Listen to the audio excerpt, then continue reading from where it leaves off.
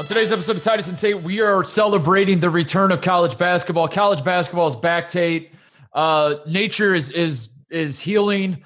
We have a ton of stuff going on in the world of college basketball. You and I, we've been doing some shows where we kind of dabble in other sports. We're kind of just, living our lives, absorbing sports as they come. Whatever little bit of sports we can get, we'll consume it. We'll talk about it on the show.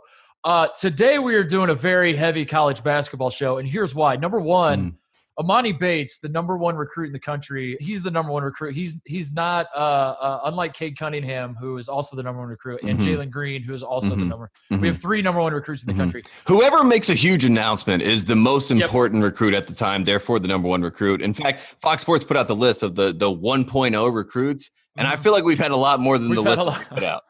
We've had a lot of them. As I said in my little video I did for Fox, we have had like 15 once-in-a-generation players in this generation. But Emoni Bates is the latest. He committed today to Michigan State. We are going to talk about that. It feels good to have a five-star guy, a number one recruit, appear on national television, put the hat on. It's been a while since we've got to celebrate that. Also, big moment in the legal sagas. Yes. Yeah, we'll say it that way. Not necessarily playing out on the court, but I don't know how many people are aware of this, Tate. On Wednesday, it is official. UConn is back in the Big East. Back. It is something that was announced previously. We've been waiting for the legal date. It is July 1st. July 1st hits. UConn is officially back in the Big East. Order is being restored in college basketball. So today, to celebrate the old Big East coming back, Tate and I are going to do a draft of our top 10 old Big East moments. If you pay any attention to the show, you know how much Tate and I love the old Big East. We kind of mock the sensibility of the old Big East just because we're idiots that like making jokes about everything, but we truly do love it just as much as everyone else loved it. And UConn is back, Tate, so we're going to celebrate that today. Not a dime back. Not a dime. We're going to do a draft of on-court, off-court, a little bit of both. Doesn't matter. If it had anything to do with the old Big East, you can pick that moment in time as one of your picks. So we're going to go through and pick our top 10. This is the TNT requiem for the Big East. That was the 30 for 30. This is our turn. Meanwhile, you got Dickie V throwing out tweets against Will Wade and LSU. I mean, it is such a great day to be a college basketball fan. We are stuck in the middle of a pandemic. The tournament was canceled. We have no idea when basketball is coming back for real. College basketball, certainly. It feels like there's not a lot to talk about. And then today, the stars align, Tate. College basketball's back. I'm so excited. We're going to get into all of it. But first, Woody Durham. He takes the timeout. Technical foul. Timeout. Technical foul. Technical foul.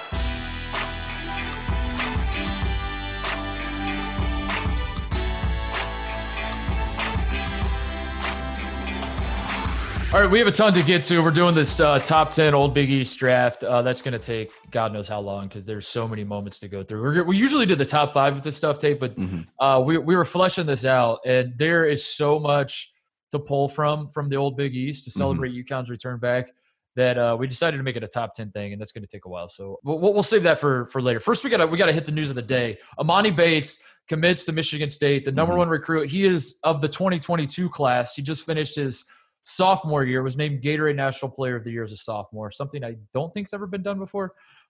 He is being tabbed as the best recruit since LeBron James. The best recruit since the last recruit who was the best recruit since LeBron James. The most famous Bates since Kathy is what they're saying about this kid. Everyone's very excited about him. And he's at the level right now where this is where you want to be as a recruit. People haven't seen much about you. It's kind of Seventh Woods was in this territory as a sophomore. You've seen the highlights. You've seen the good plays. We're hyped about it. The main thing for you and I, Titus, is this kid basically said, the G League money, I don't need it. I don't want it. Not for me. Yeah. I want, tradition. I want college basketball. I want the moment. I want to put my arm around Tom Izzo as I stand on the sidelines and he's yelling at me, and I'm like, come on, coach. Come on, coach. And I want to announce on SportsCenter. You know what I mean? Yes. And everyone's kind of like, who is this kid? I guess I'm excited about this. So we got all those moments, which is great for college basketball. And I kind of want to, in Interstellar, they call it the Lazarus Project. And I think that's where we are in college basketball. You know what I mean? A lot of people, they have told us that we are dead, that we will never come back. We will never revive. The haters, as we call them on this program. A lot of haters out there, Tate. And Emoni Bates is basically doing what Lazarus did. He is coming back. He's bringing life back to college basketball. And for that, we have to say thank you. We thank you, Emoni Bates. we won't discuss really that this commitment means nothing ultimately. Let's just be frank. I've never seen him play, so they're calling him the savior. Listen, I mean, it's you're well within your rights to be skeptical about the all the billings, all the marketing, the hype that they're throwing out there about the best guy since LeBron. I don't blame you at this point if you're skeptical. We've heard this. I've lost track how many times. The most egregious this will always be the most egregious to me is I remember when Jabari Parker committed to Duke and everyone called him the best recruit since LeBron. This is the biggest deal ever. And then Andrew Wiggins reclassifies, commits to Kansas. Everyone went nuts and said, this is a huge deal because this guy's the best recruit since LeBron. And I said, they're both from the same class. How is this possible? And no one really questioned it. They said, just stop asking questions. Just this is the best recruit since LeBron. Be that as it may, he might be. I don't know. I'm with you. We don't really watch recruiting. We don't follow this super close. Like I follow names a little bit and you kind of pay attention to Twitter, but I'm not out here breaking down film of 16-year-old Amani Bates and trying to decide where he fought, what my composite score ranking is. Is it 0.99999 or is it 1.0? Where do you fall? I don't know. But if everyone's saying he's the best since LeBron, we'll celebrate it. We're excited about it. It's great for college basketball because, as you said, I don't think this commitment necessarily means anything yet because he could still go the pro route when the time comes. He's still a couple years away from like actually having to make a decision in that regard. But the fact that he's getting in front of cameras, he's preaching loyalty. Michigan State has recruited him for years and years and years, ever since he was in middle school, which was basically like last year, I guess. The kid's so young. But he's preaching loyalty, and he explicitly says the G League route is not for him. So if nothing else, it's a small victory for us right now, for us college basketball people. And if he ultimately breaks our heart and goes to Australia or something in a couple of years, we'll deal with that later. It's okay. It's okay. I think this is a smart move too. If you're these players, like if you're a young guy that has notoriety, if you're Bronny James, right? Bronny already has, I think he's averaging 6.4 points per game for his high school. He's coming off the bench, but he has offers from Kansas, Kentucky, Carolina, and Duke. Okay, that's a good spot to be in. Go on SportsCenter, and this is your decision. You know, this is Bronny's decision 2.0. He goes out there and he says, "I'm going to go to Duke." Everyone gets excited. But then if Coach K is not there in 2 or 3 years or whenever he's going to get there, he's like, you know what? I'm going to go to Australia or I'm going to go to the G League or whatever it may be. But the Duke fans are already loyal to you because for the rest of your career, they can say, what if? Like with J.R. Smith, you know, for me. I'm like, what if J.R. Smith had gone to North Carolina? In my mind, he did. That's a great point because going to college, one of the inherent advantages of going to college, even though you obviously don't make money or wink, wink, maybe you do under the table, whatever. You get loyalty. You get fame. Yes, you have a built-in fan base. If you're a guy who goes to Kentucky, those Kentucky fans are going to love you for the rest of your career. You put out a new sneaker, all the Kentucky fans are going to want it. They're going to buy your jersey when you go to league. You have a built-in fan base. Maybe this is Amani Bates' way of having his cake, eating it too. The time comes, the NBA, CBA gets torn up because they don't finish this year and whatever, all that legal mess happens. The CBA gets torn up. They rewrite it. They allow guys to come out of high school that when Amani Bates, you know, the time comes, he just goes straight to the league. Along the way, maybe they start landing other recruits because all these guys commit to Michigan State because they want to play with Amani Bates. So all the Michigan State fans love him. And he still gets to go to the league early. And then, whenever he releases his shoe or his jersey or whatever, he's going to always have the Michigan State fans. It's genius. It's well played on his part. It's well played because it's the zag as well. You know, everyone right now, the cool thing to do is go to the G League or go to Australia or go to Lithuania or whatever it may be. But to be able to do something traditional, like go to Michigan State, just like Magic Johnson, and it be viewed as a zag in a favorable way, that's great. Yeah, that's he's a Michigan kid. I love that. I always love that. We talked about it when Zion Williamson broke Clemson's heart. We talk about it frequently with these recruiting, these big recruits. Anytime a guy goes to the in-state school, I love it. It's very exciting. Just about when John Wall went to Kentucky, that broke NC State's heart. You know what I mean? These are moments. Just the fact that the Big Ten is landing like one of the generational talents of this generation, one of the once in a generation guys. The Big Ten is finally landing him. Tate. This is something the Big Ten historically does not do. You have to go back to basically Greg Oden in 2006, the last time that the Big Ten got someone who like all of college basketball, like like the guy could name his. Greg in 2006 could have said, "I want to go to this school that didn't have any scholarships, that already had 5 centers," and that coach would have been like, "Sure, we're going to kick guys off the team and make room for you." The same is true with Emoni Bates. He's that good, apparently. I don't know. That's what people are saying. And the Big Ten Again, we have not watched him play basketball. The Big Ten traditionally does not get these guys, Tate. And so getting one of these guys is great for the league. That's my final point before we get on to the best part of today, which is a draft of the old Big East. I have to point out that Tom Izzo is giving me Bono vibes. In the sense that, he always wants to be first. And I saw, he's the coach of the decade, right? We're all like, okay, of course, yeah. Tom, you're the coach of the decade. You get it. You got it. And then there was this graphic that CBB on Fox put out. They're like, it was 9, 5-star recruits had gone to Indiana. 9 had gone to Ohio State. Mm-hmm. Again, Tom Izzo, not number 1 on that list. Very Bono of him. He says, I need to be number 1 on that list. I will not be number 2. Mm-hmm. And right now he's getting a 5-star guy. And, we saw Jaren Jackson. We saw Miles Bridges. He's adding these guys to the resume to say he was not only the best coach, but the best recruiter in the Big Ten because he refuses not to be number 1. And I think a lot of people respect that, but I'm just pointing it out. It's very Bono. But is he the best national champion winner? Time will tell. Time will tell. Yeah, the Big Ten needs a national championship. Yeah, enough about that. But that is exciting. It's genuinely exciting that a guy the commitment doesn't necessarily mean anything, like because it's a verbal commitment. He can change his mind, like we said. But at the same time, he didn't need to do it, so that kind of means something to me. That like Emoni Bates could have easily just kept saying, "I'm not gonna say anything until that." I could have kept kicking the can down the road until it's time to make a decision. But he comes out and he's like, no, I want to play college basketball to hell with the G League. That's cool, even if it's only temporary. Final thought again. Does this say that Tom Izzo is officially in the one and done game with Coach Cal, with Coach K? I mean, obviously Miles Bridges comes back, so he's not a one and done. Jaren Jackson, but he kind of was. He was the one and done that stayed 2 years. Yes, exactly. Yes. That's a great question. Is he? Was Gary Harris one and done too, or is he 2?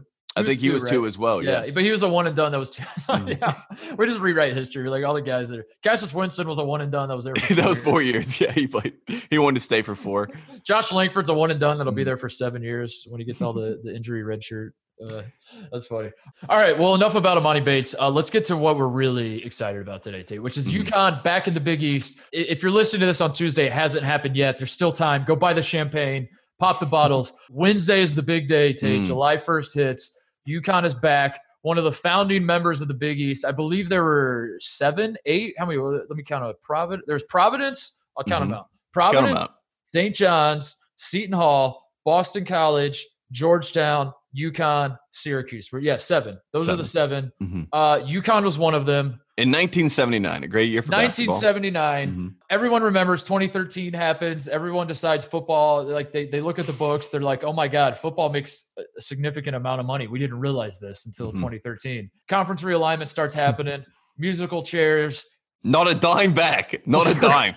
Before you know it, UConn's just stuck sitting there scratching their ass. And they get stuck in the American with South Florida and SMU and all them.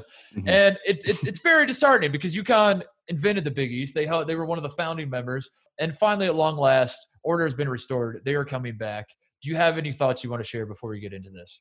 I just have to say this. When I think about the old Big East, all I think about is rivalries that are mythology, right? They are just the ultimate things that we all remember watching, maybe not all of us, but, I remember stuff from the 80s and I wasn't even alive yet.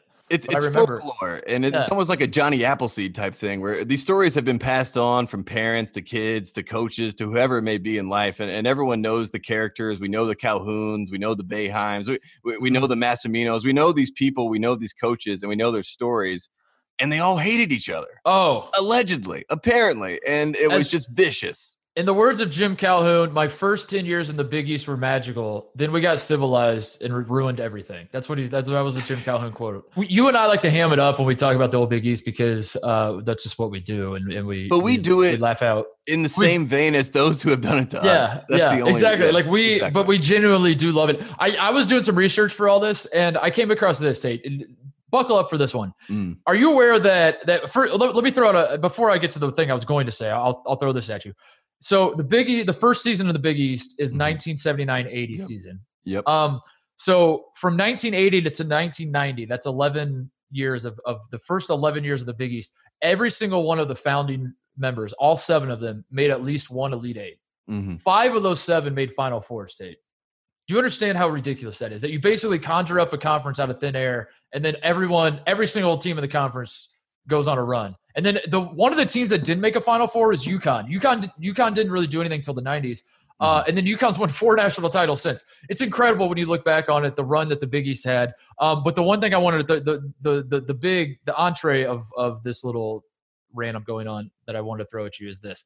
In my research, I uncovered this. In the 1986-87 season, these were the coaches in the Big East Conference. They were all there at the exact same time. You have John Thompson at Georgetown, Jim Boeheim at Syracuse, Jim Calhoun at UConn, Rick Pitino at Providence, Lou Carnesecca at St. John's, Raleigh Massimino at Villanova. It was Jim O'Brien's first year at Boston College. Jim O'Brien, who then goes on to Ohio State. And he had taken over for Gary Williams. So Gary Williams was there the year before, but now Jim O'Brien's there. Still a great coach in his own right. Seton Hall had PJ Carlesimo. And then Pete had Paul Evans, who not a lot of people remember, but he was kind of out of his mind as well. And an assistant coach on Paul Evans' staff at Pitt in the 1986-87 season was John Calipari. All of those coaches were in the Big East at that time. And during one season, they were all there. And during that season, a young Rick Pitino was going to anoint himself as the hot new young coach that decided the 3-point line was perfect. Yeah. He's going to take a team to the Final Four. And that's with the Billy thing Donovan as his best player. That's the problem with the whole the Big East was perfectly timed. It was perfectly suited for the time. And Magic Johnson and Bird playing 79 in that title game. College basketball has 40 million people watching. People are going crazy. They're like, what is this? College basketball is amazing. And then we got the Doctors of Dunk, and everyone's like, the slam dunk is back. We now love the slam dunk. We used to hate it when Kareem did it, but now we love it. It's weird how that works 12 years later. And the Big East was right there for the prime run of it all. And they were in the middle of all of it. And they had underdogs like Massimino and Villanova. They had stalwarts like Ewing and Georgetown. It was just like the perfect story arc. And, I forget the time frame, but I want to say it was within like a 12-month window. Maybe we'll say 18 months just to be safe.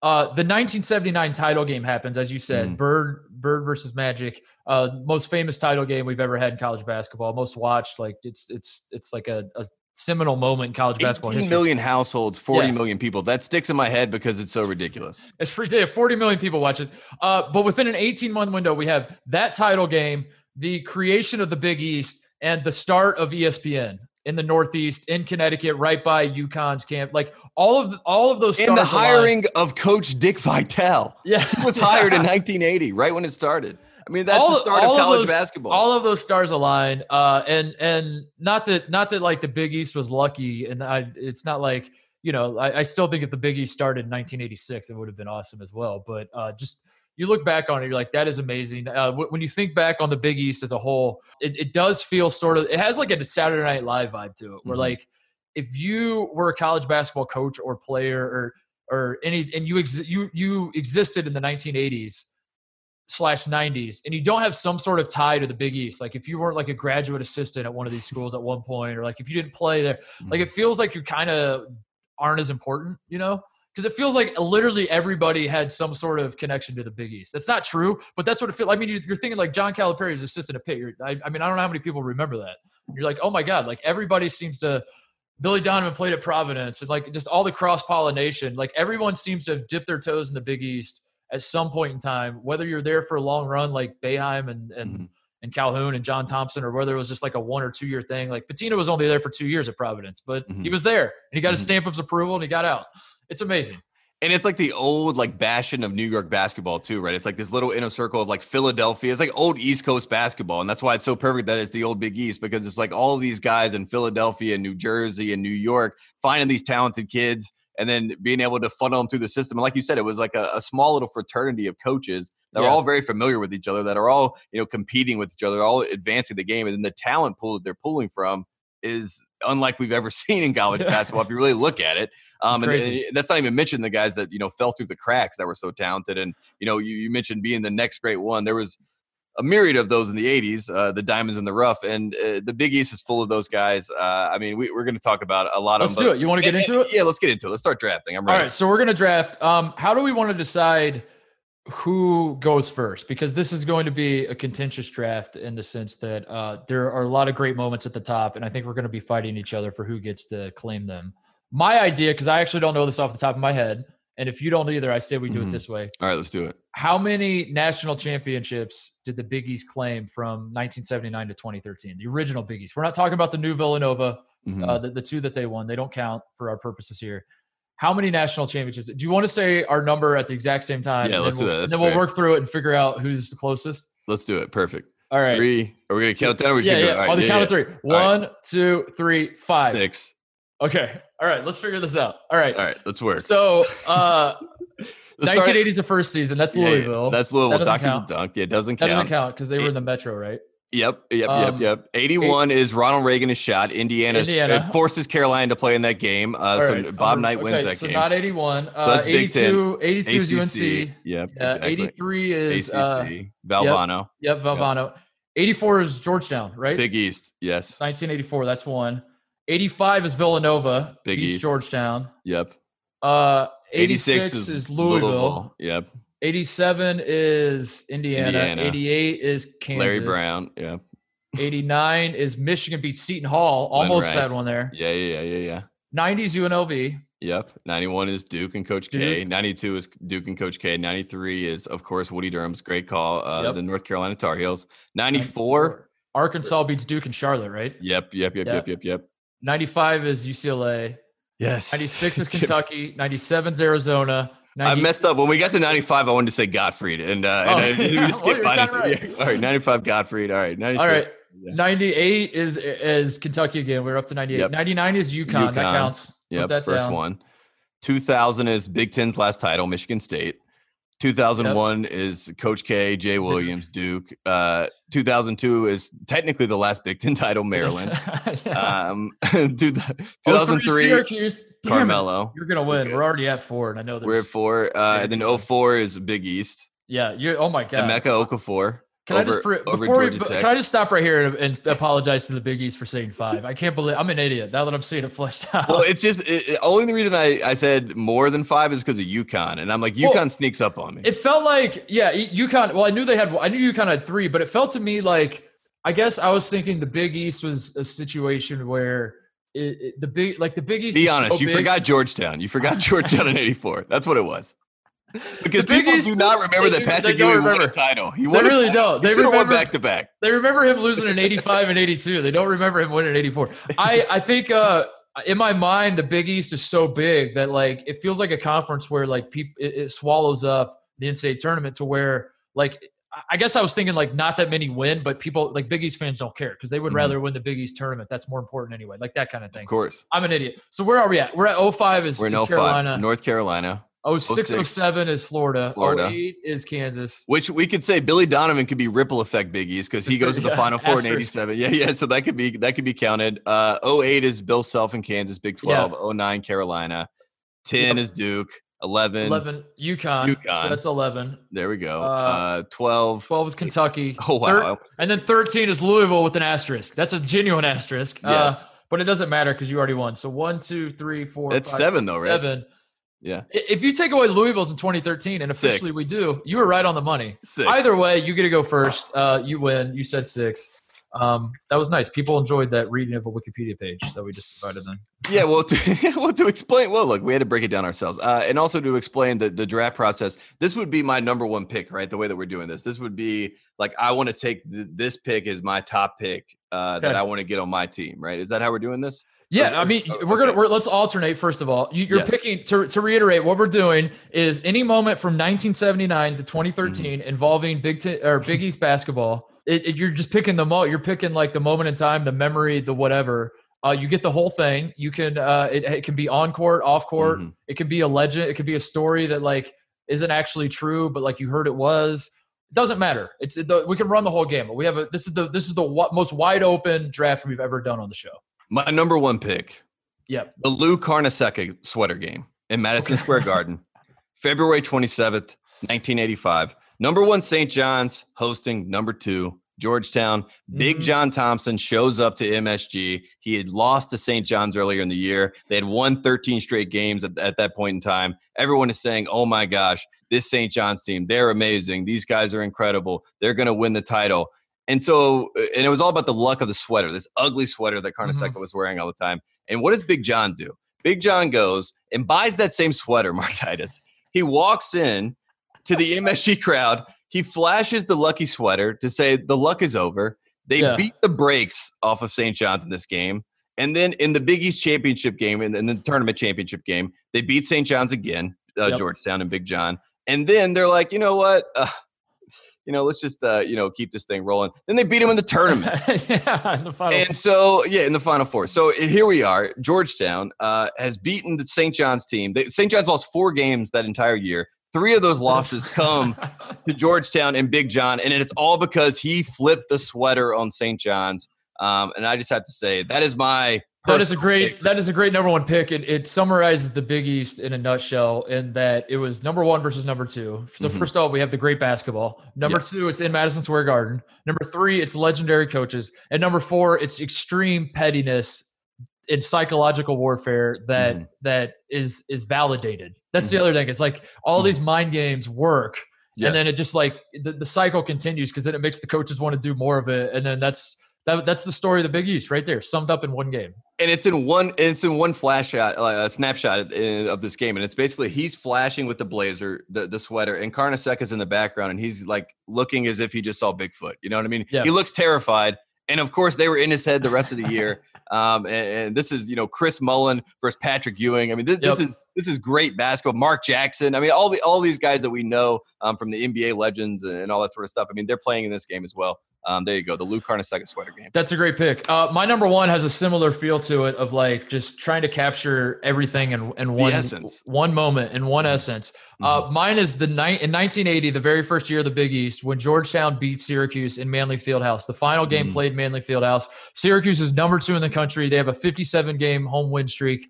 Georgetown wins. They come back from down 15 in the second half, and John Thompson says Manley Fieldhouse is officially closed. And this is the first year of a new conference. When I think of the Big East, obviously the Big East is a conference of coaches. This is something that Bob Knight. First of all, I want to preface this. I read Jim Boeheim's autobiography in preparation for doing this show. I went through Jim Boeheim's autobiography again, one of the best college basketball autobiographies out there, because Boeheim just rips it from the hit. He doesn't care. I love it. Goes in extensively on all the old Big East years and all that kind of stuff. He told a story about one time. Jim Calhoun got offered the Northwestern job, and he was considering leaving UConn to go to Northwestern. Bob Knight told Calhoun, you don't want to do that. The Big Ten is a league of institutions, and the Big East is a league of coaches. That was the quote. And he's so right. And so when I think of the Big East, I think of the legendary coaches, the larger life coaches. And when I think of the legendary coaches, the first 2 that come to mind are John Thompson and Jim Boeheim. And this game in 1980 set the stage for the entire Syracuse-Georgetown rivalry that Syracuse – the very first year of the Big East, Georgetown pulls off the upset. It's not enough that they snap the streak. It's not enough that they beat Syracuse in the very last game ever played in Manley Fieldhouse. John Thompson gets in the post-game press conference, twists the knife, says Manley Fieldhouse is officially closed, drops the mic, walks off, and it starts the rivalry. It sets the tone for what the Big East becomes for the rest of time. That's number 1 on my list. That's a great number 1. And that's a great quote about the coaches, because if you really look at it, what is Georgetown without Big John? What is Connecticut without Calhoun? What will Syracuse be without Boeheim? Right. It's just not the same. And all this stuff was so petty, but it was so personalized.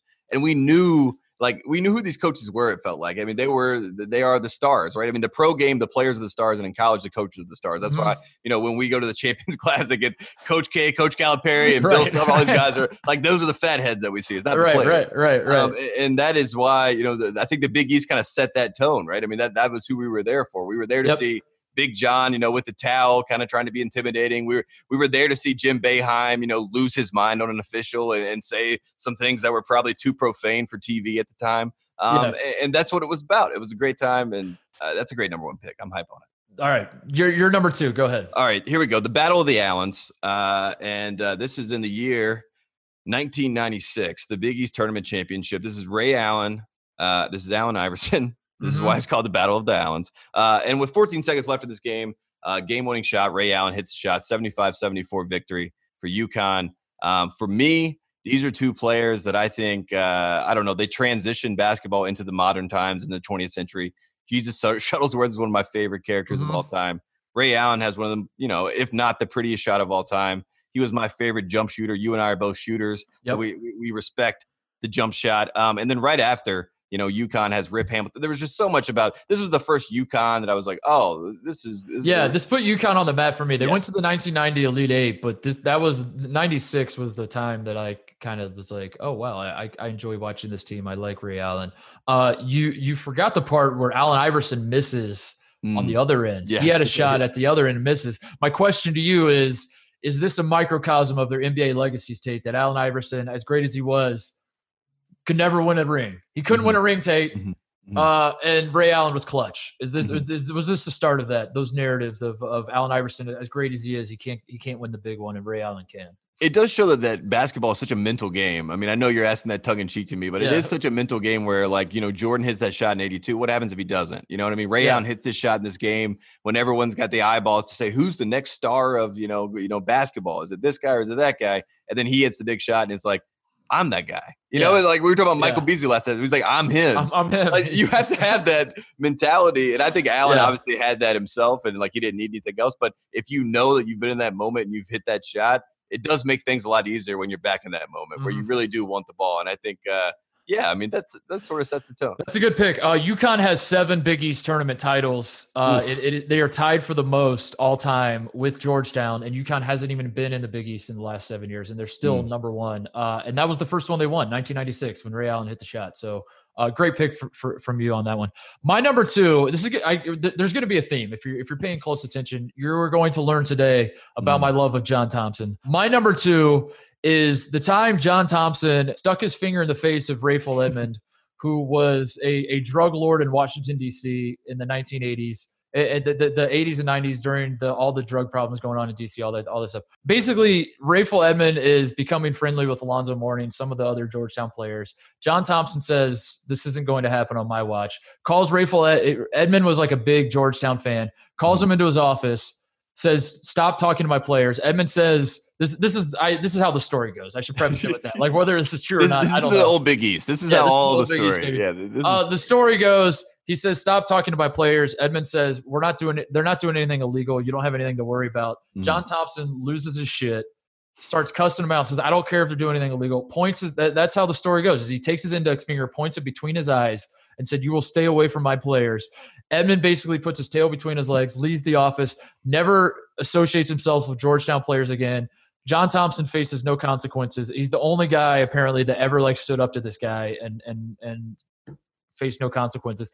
And I love that story so much because it just speaks to like how much of a G John Thompson was basically. Like the guy just like was larger than life, literally. He was massive man. But just did not give a shit. Loved his players so much. And they're just story after story of him just like this is something that I wish was still a thing in college basketball, I guess. Like these coaches that are just like, I don't know, just like antagonistic. They're mavericks. Yeah, I mean, they do. Not just antagonistic, but antagonistic for good reasons. It feels like the guys who are antagonistic are kind of like selfish now. Like I want a guy like that's just like, I don't know. If that happened today, it would be hard for me to be recruited and not be like, I want to play for that guy because that's unbelievable, an unbelievable story.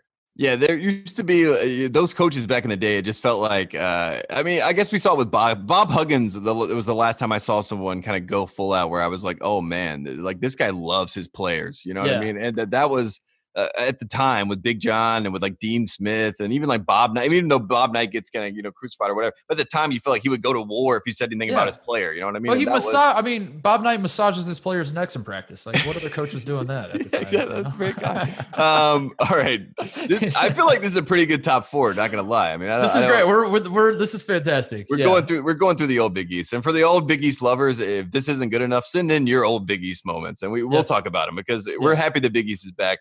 For me, the next one I have, my next draft pick is the Patrick Ewing, Chris Mullin rivalry is what I would like to call it. And I have a quote from Chris Mullin. This was in the book From Red Men to Red Storm, which I don't know if that book was about the name change or what, but who knows?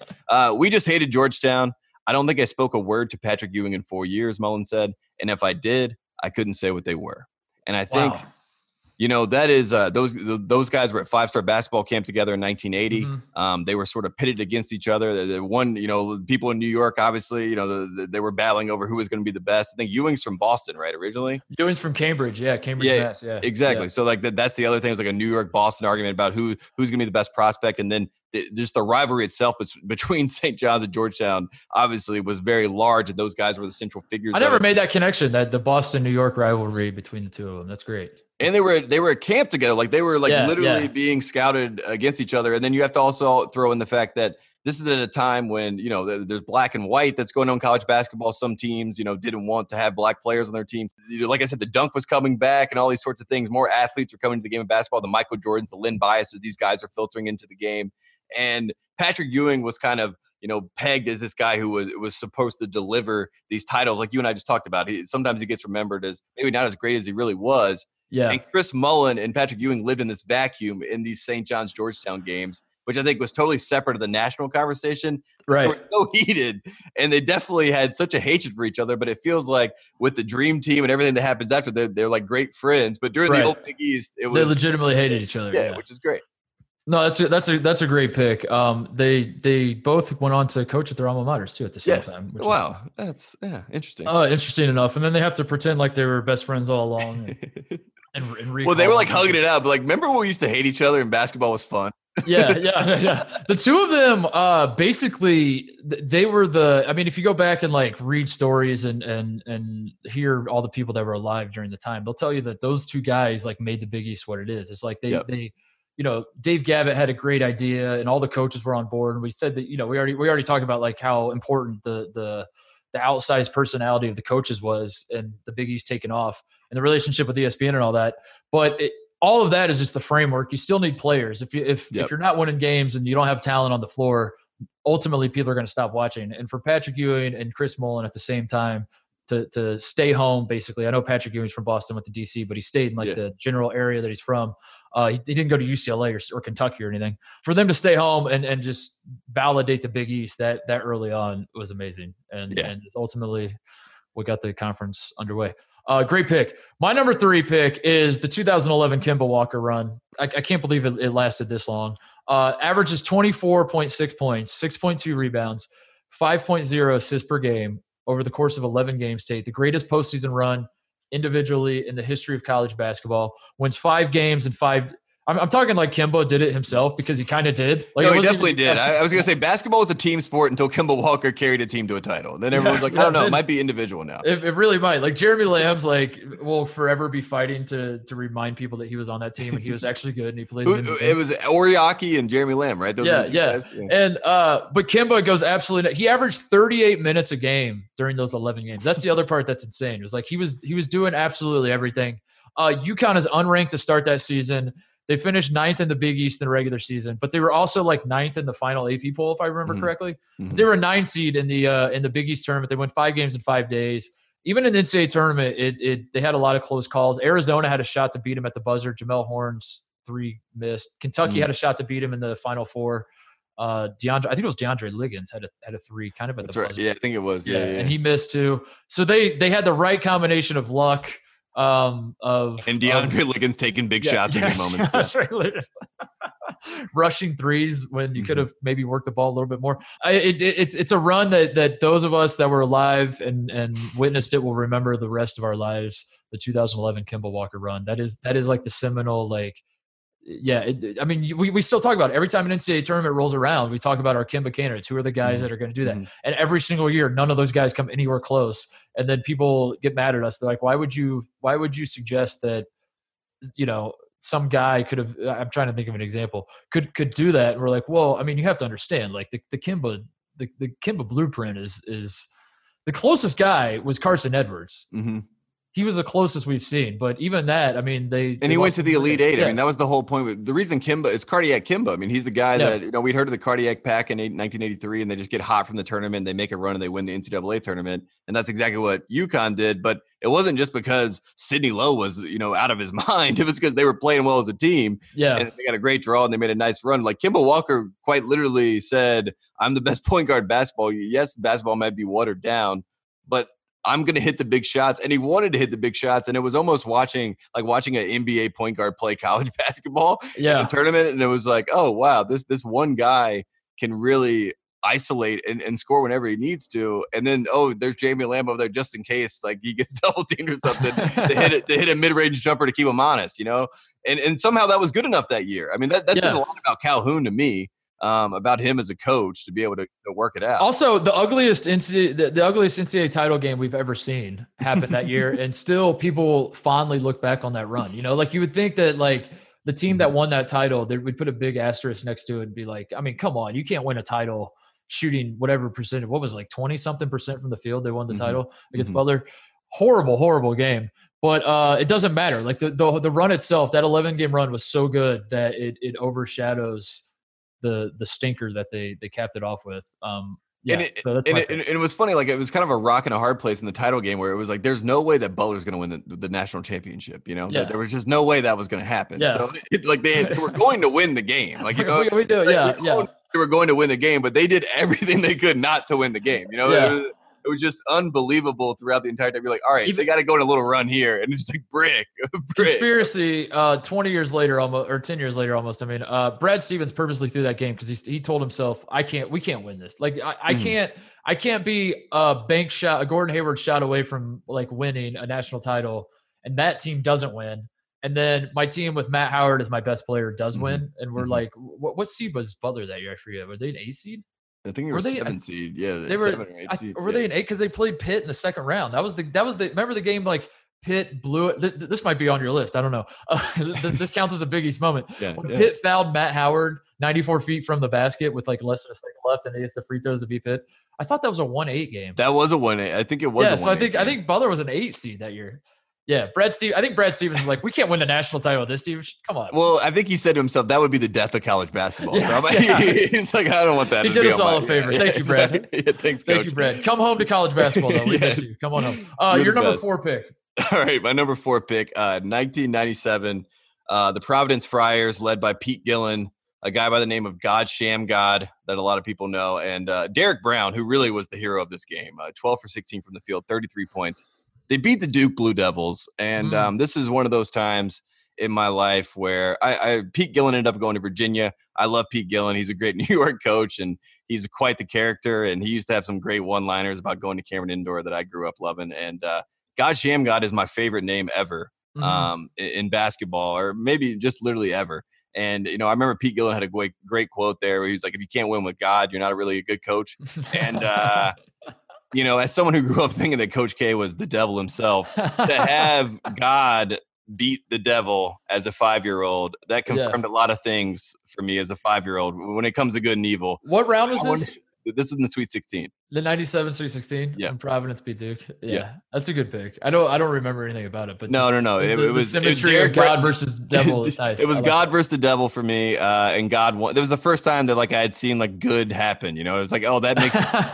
God would beat the devil. And Derek Brown really was the hero of the game. He had 33 points.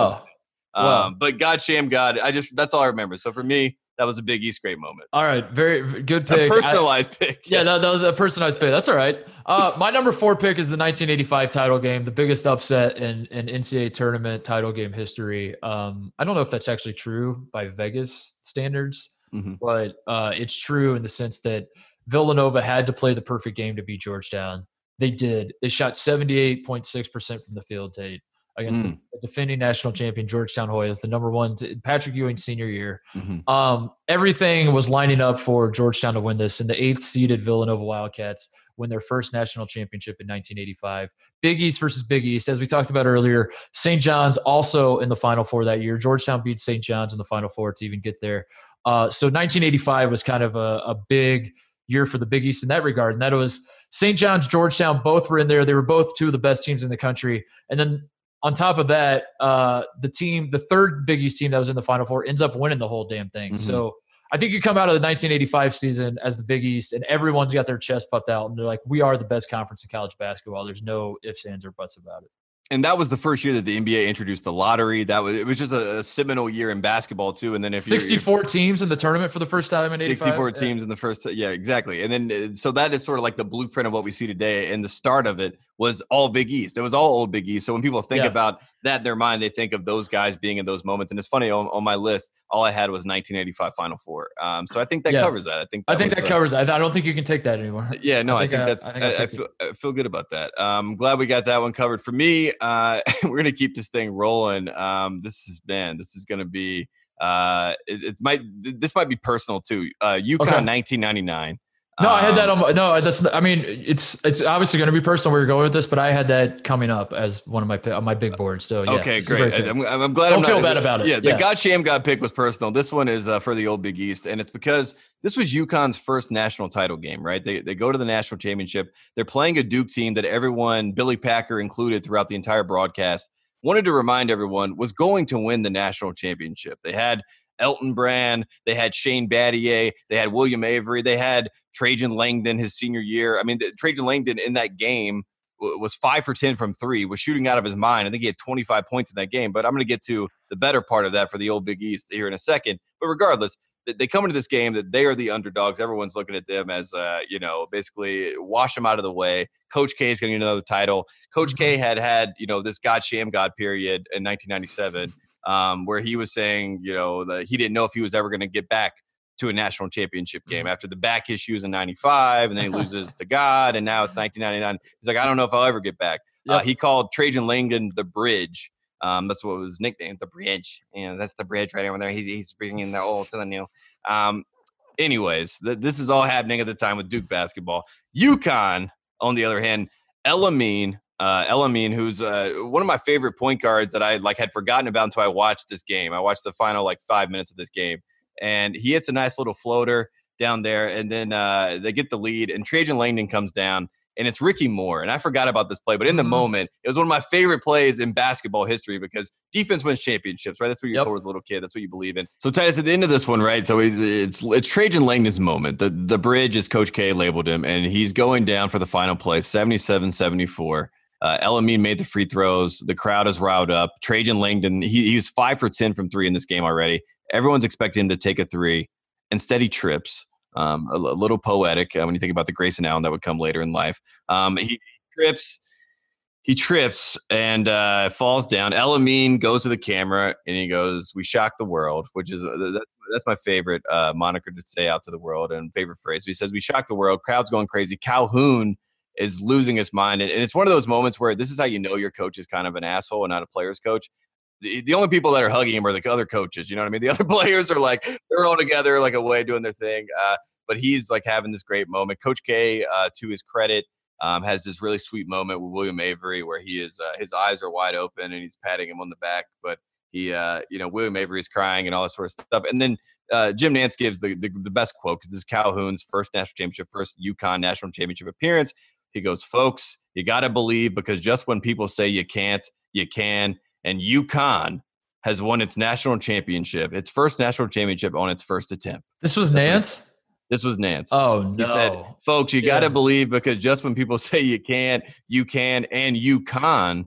Oh, and my God. It was of a bygone era of sports journalism, and he definitely waited it out to have that moment in time. And then they cut away, and it's Ray Allen hugging Jim Calhoun in the middle of center court. And it's just man, this is good TV. We need to do a power rankings of the Jim Nantz puns. The final. What was the one? Yeah. Was it 05 when he said something like Carolina's the dean of the ball? Yeah. Tried to make a There's a new dean in town. There's a new dean in college basketball. And Dean Smith's not the coach, Jim. So what are we doing here? I don't understand.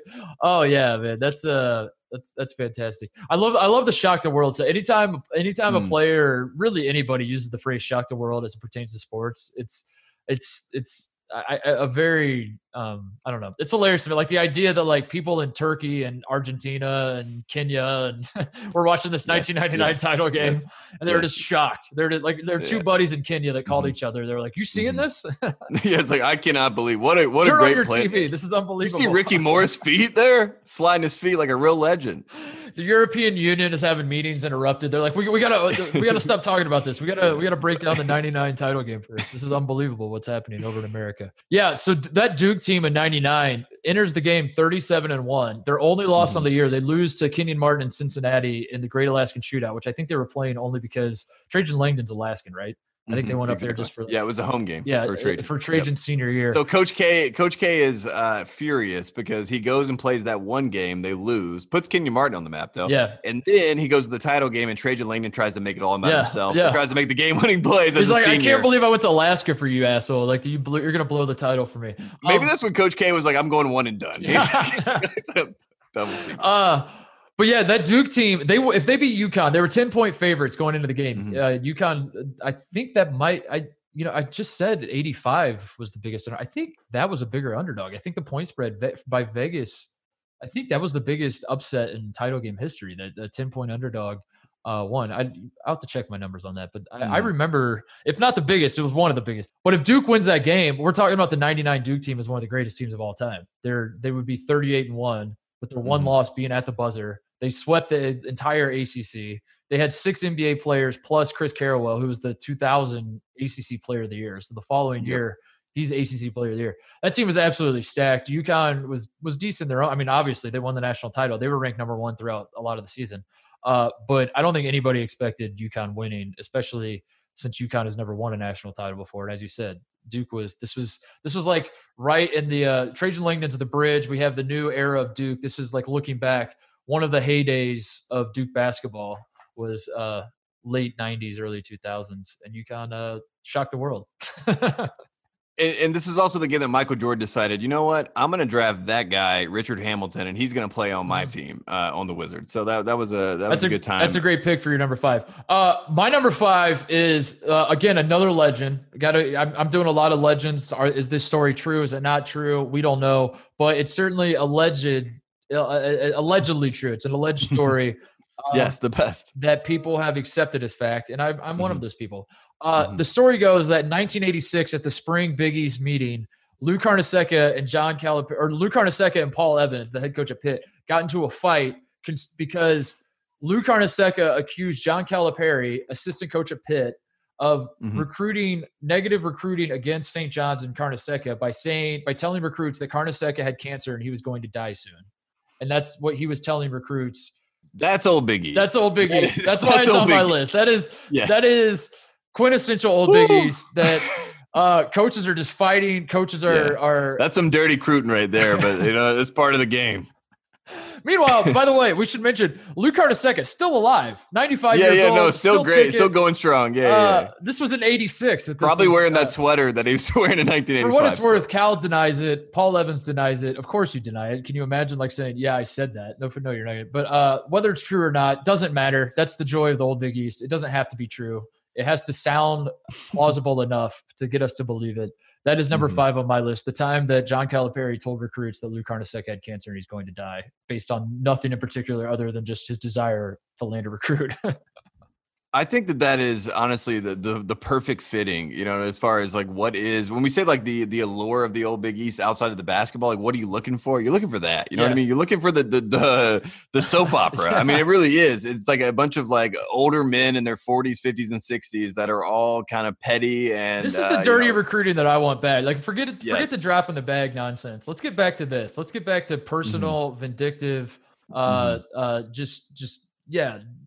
very, very baseless allegation. This is what we want. We want this back in college basketball. Rick Stansberry is I'm right over here, Mark. That is you see me. Mark Gottfried as well. And that's where we are. So is that our top 10 together? Those are our top 10. Those are our top 10. You want to keep going or do you want to stop? I thought we were going to do 10. All right, let's keep going. I have a million other ones I want to pick. All right, perfect. Yeah. All right. I'll say this. We're running a little long, obviously. It's going to be a long show. But I think the best way to honor the old Big East is to have a little too much baggage, because that was the legacy of the Big East. By 2013, they have 36 teams in there. 5 or 6 of them are dog shit, and they're just weighing the conference down. That's what we're doing here. We gotta add some nonsense. We gotta add Miami to the list here. Let's sprinkle Miami in here. That would be great. Let's talk about those times. The Virginia Tech, Miami year. That's what we're doing here. So let's do some more picks. Why not? Yeah, the old Big East, for the people that love the old Big East would really love that. They're like, what? When did that happen? All right, let's keep it going. Rick Pitino calls out Digger Phelps. Go away from Digger, and you've got a great chance of winning because he's never right. This is Rick Pitino, like we said. He is, cementing himself as a figure in the game. He's like, I am one of these coaches. I've said at the big boy table, I'm not afraid of these guys. In fact, I'll say anything to get any of these recruits. I'm not afraid to beat you by shooting threes that you call gimmicky and cheap. I don't care. I'm going to win at whatever cost. And I say that at whatever cost. And everyone's like, all right, Rick, we get it. Yeah, man, chill. But this was Rick Pitino trying to subtly, like he's trying to be like a mob boss. It's like he's saying a lot, but keeping it light. He's like, you stay away from Digger. You got a great chance of winning. He's never right. He's upset about Digger and his picks. He never picks his team. Obviously, this is the sort of the underbelly of the conversation when he's asked this. But the whole point is that Rick Pitino at this point is pointing out to the world that he is that guy. I'm him. I'm Rick Pitino. It's me. And I will call out one of your favorite coaches because, again, he's never right. And I'm right. I'm a winner. I love it. That's great. This is, again, it sums up what we love about the Big East. Is just keeps going. Just keeps going. My number 6 pick, the Syracuse 2006 Big East title run, Gerry McNamara. Looking back on it, as it turns out, Gerry McNamara was not as dominant as I remembered him in the sense that he wasn't putting up like 35 points a game, all that kind of stuff. The reason we remember it is because he was clutch. The first game of the tournament, they beat Cincinnati. McNamara hits like a floater, one-handed floater from the three-point line at the buzzer, basically. There's maybe a second left. They beat Cincinnati. Jim Boeheim goes in the post-game press conference, just goes ham on the student newspaper at Syracuse, which is another like great thing about the Big East is like Boeheim's pettiness that like I feel like the student newspaper has no weight whatsoever. It shouldn't. Like you should not pay. You should pay attention to whatever the city of Syracuse paper is called. But like the Daily Orange, who gives a shit about that, Jim? Like it's a bunch of kids, like a bunch of slapdick kids trying to. Our producer Louise is like, I worked on. Yeah. But she should know more than anyone. That like it's who cares what a bunch of slapdick 19, 20-year-olds are saying about your team? The journalism students at Syracuse are so upset right now. They're like, new podcast. I'm trying to get them to write hateful things about me. Where's Joey Lane's podcast? Right. I'm trying to get them to do a hit piece on me to get no, that's good. This is what this is a great. But Boeheim is just stewing about this. That they called the Daily Orange called Gerry McNamara overrated. So after McNamara hits the buzzer beater against Cincinnati, he goes in. He says, "Our student newspaper called him overrated. I'm gonna tell you one thing right now. We wouldn't have won 10 fucking games without Gerry McNamara." He drops the hard F. Don't be mad at me, Dad. I'm just quoting Jim Boeheim. That was Jim Boeheim. That was not Mark Titus. Drops the hard F. It goes on a rant, defends his guy in his senior year. McNamara was watching, obviously, channels that, goes absolutely nuts the rest of the way with clutch play after clutch play. They beat UConn in the OT the next game. Number 1 UConn. McNamara once again hits a 3 at the buzzer of regulation. Basically, when I say buzzer, you know what I mean. To send it to OT, they beat UConn. They turn around. All the graphics are showing that no team in Big East tournament history has ever won an overtime game and then won the next night as well. Syracuse says, we're going to go ahead and be the first. They beat Georgetown. They beat Pitt in the final. Then they win 4 games in 4 days. The first 3 of those games were decided by 1 possession, and then the final one against Pitt, they win by 4. One of the most historic would be the number 1 Big East tournament run if without Kimba. Yeah. But that kind of set the template. Like we saw what Gerry McNamara did, and it gave us the context for then 5 years later when Kimba did it. We were like, oh my God, what Kimba's doing. We thought we would never see it again when Gerry McNamara and Syracuse did it. And then Kimba did it 5 years later, and that made it like so much more special when Kimba did it. And to me, it was also Gerry McNamara was the first Big East guard where he had these 2 separate lives in his career, where he had the 0-3 title game with Carmelo, where he wins a championship and everyone's like, oh yeah, Gerry McNamara, the white kid that hits threes with Carmelo. That's really cool. And then he had his own separate run. And I remember Shabazz Napier sort of doing the same thing with UConn, where he was like there in 2011, he was a sidekick kind of, and then 2014, he's like, yeah, I'll just go ahead and win a championship. And then McNamara grew out his chin strap and came back as Eric Devendorf. That was amazing too. That was his third. I was like, who is this guy? And then back as Andy Rousens, he just kept coming back. Now he's there as Buddy Boeheim. Everyone's like, "This is all amazing." Right. Number 7 for you. Oh man, this is when it gets fun because you just dropped the hard F. I'm going to drop one as well. This is a different Jim. This is Jim Calhoun, and Jim Calhoun was asked a question about Ryan Gomes and why he did not bring him to UConn, and he goes, "I fucked up. I didn't tell Ryan Gomes. Does that make you happy? You happy to hear that?" They're not bad. He talks about Emeka Okafor and the other guys. They're not bad players. They're not bad. And that's the only time I can do the Calhoun accent, by the way, is when I say they're not bad. Not a dime bag. But I can't do it otherwise. If we're saying it's kind of like Schwarzenegger, where it has to be like, get to the chopper. It has to be a catchphrase. Who is your daddy and what does he do? Yeah, exactly. Yeah. Oh man, all I can think about was Kindergarten Cop. Oh god, I'm a cop, you idiot. Yeah. It's good. All right, here we go. We're gonna go to it. Jim Calhoun does this. This is what year is this? This was 2004. This is yes. Providence beats UConn. This is UConn. UConn's like ranked 6th in the country or something. Providence beats UConn. It's their second loss in 3 days. Ryan Gomes is from Connecticut. Jim Calhoun was recruiting Ryan Gomes. Ultimately, kind of cools off of Ryan Gomes. The reporter Ryan Gomes kills UConn, beats him. So the reporter's like, Jim, how does it feel to like have a guy that was in your backyard and you let slip away kick your ass today? And Jim Calhoun goes, absolutely. It was this epitomizes the Big East too, because like the pettiness of all the coaches and taking everything personally. Because I actually felt like it wasn't a bad question. If you go back and watch the press conference, like it's kind of a valid question. Like the guy wasn't trying to be a dick about it. He was just like Ryan Gomes is pretty good. Is there like anything? Maybe I don't know the backstory. I don't know if this reporter's like badgered Calhoun about it a million times before that.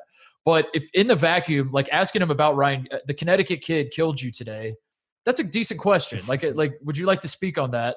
And Calhoun just goes off. It just starts dropping F-bombs, says they're not bad, defends that he took Emeka Okafor and Karan Butler instead. And the best part about this tape, to put a big bow on it, is that this was the season that UConn goes on to win a national championship. I was going to say, they beat Georgia Tech and Luke Century and BJ Elder and Musa, Ishmael Muhammad and all those guys. And they win the title. And the rest is history. Yeah. Jim Calhoun was happy. Yeah. So it makes the rant that much better that like he's having his, he's losing his mind. He's losing his mind. And then he goes on to win the national championship and just throws up double middle fingers to the reporter that questioned his recruiting tactics. Jim Calhoun and Jim Boeheim are very much the same type of person where they're going to say what's on their mind or what's on their chest or whatever you want to say.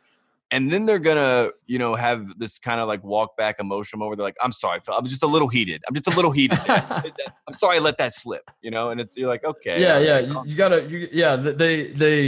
they walk it back. They make it endearing. It's like, that's just who I am, like, sorry, I'm an asshole. I'm a competitor. Yeah. I'm a competitor. Yeah. I just want to win so badly, And we all love it. We're like, yeah, we get it, coach. We're sorry that we upset you. That's not bad. That was a bad question. While we're on the Syracuse UConn train here, I'm going to make my number. What are we on? 7? My number 7 pick.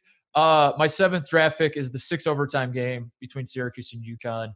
A game that is just absolutely absurd looking back on it. It was absurd in the moment. It was one of those games that, like, we were talking about baseball, how baseball's trying to make their game shorter, their extra inning games. And then I made the point that, like, once a game gets to a certain point, you kind of are just like, screw it. Let's just get crazy. Let's see this thing go forever.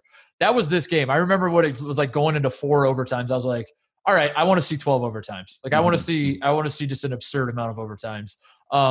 When the second overtime, when we were going into the 3rd overtime, I was like, oh my God, just end this game. And then by the time the 4th ended, I was like, all right, I hope this goes forever.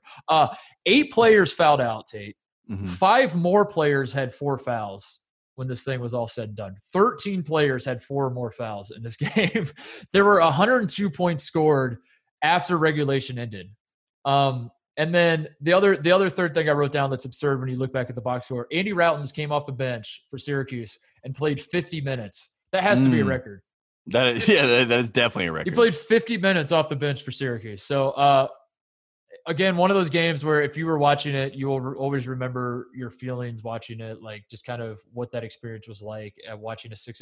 It almost didn't even matter who won. Like, honestly, there are days where I don't remember who won. You could catch me off guard and be like, hey, who won the 6 overtime game? I'm like, I fell asleep for. Oh, it's 50 minutes. Like Andy Routens played 50 minutes. But it doesn't matter who won the game. That's the other thing we should say is like it was who won the game, the 6 overtime game? The Big East. The fans. The Big East. The old Big East. The people. So. Whoever. I was gonna say the Routens family because Leo Routens was at the start of the old Big East, and then you got Andy Routens in the middle of this. I mean, this is all poetic how it's working out. All right, next up for me. Man, I'm like, are you running out of moments? Do you want me to throw you some? No, I'm not even running out of moments. I'm running out of like, do I want to pick certain moments because I don't even want, well, we'll just say it. I mean, why not? Walter the Truth Berry stopping Pearl Washington in 1986 Big East title game and the tournament title game. I hear a lot about Pearl Washington, or I've heard a lot about Pearl Washington thanks to, Harry, our friend from Against All Odds. He's a big Syracuse basketball fan, loves Pearl. Yeah. I always tell him that Pearl to me is Earl to Pearl. But that's all. That's all on a side. But Pearl Washington is a great player. This is one of those times where I think about the old Big East. I was trying to think about nicknames. Like this is just when you hear like the Truth versus Pearl. And I think the headline was like the Truth blocks Pearl to win 1986 Big East title game. I mean, like that is something that sounds like a Marvel comic book character situation where you want to tune in and watch. And yeah, 1986. I feel like it doesn't get enough credit. We keep talking about 1985 and all these seminal moments, but this was just a Big East championship game between two guys with great nicknames. And most times you would think Pearl comes out on top, but the truth does today. Yeah, Pearl was such a big deal to Syracuse because he was their Ewing and Mullen. That their first he was their guy. Guy that like, holy shit, we landed this guy. He's come as a freshman. He hits the half court shot to beat Boston College. There's just pandemonia. Everyone's losing their minds over Pearl. So he's a legend. He's rightfully a legend. It's just like I don't think Pearl ever like transcended and got to that Ewing Mullen level. But Syracuse fans. He did to Syracuse. Yeah, fans. he did to Syracuse fans, and that's all that matters. They love him. That's a great pick. All right, my number. What are we on? 8, 9, 8. My number 8 is Patrick Ewing starting the 1982 title game with 5 goaltends. As I said, I want to put as much John Thompson on this list as I possibly can. John Thompson was my first 2 picks. It's time to revisit, come full circle, bring it back to John Thompson. Tells Patrick Ewing, a freshman Patrick Ewing, who was a big coup for him. You kind of already talked about his recruiting, like he's coming out of Boston. He does not go to Boston College. Legend has it, story has it. Sorry, Tate, plug your ears. But he went on a visit to North Carolina. There's a Klan rally happening nearby. Was obviously deterred by that. Did not want to go there. He goes to Georgetown. Obviously, John Thompson is dealing with his own racial issues as being this big, imposing black coach in college basketball in the 80s.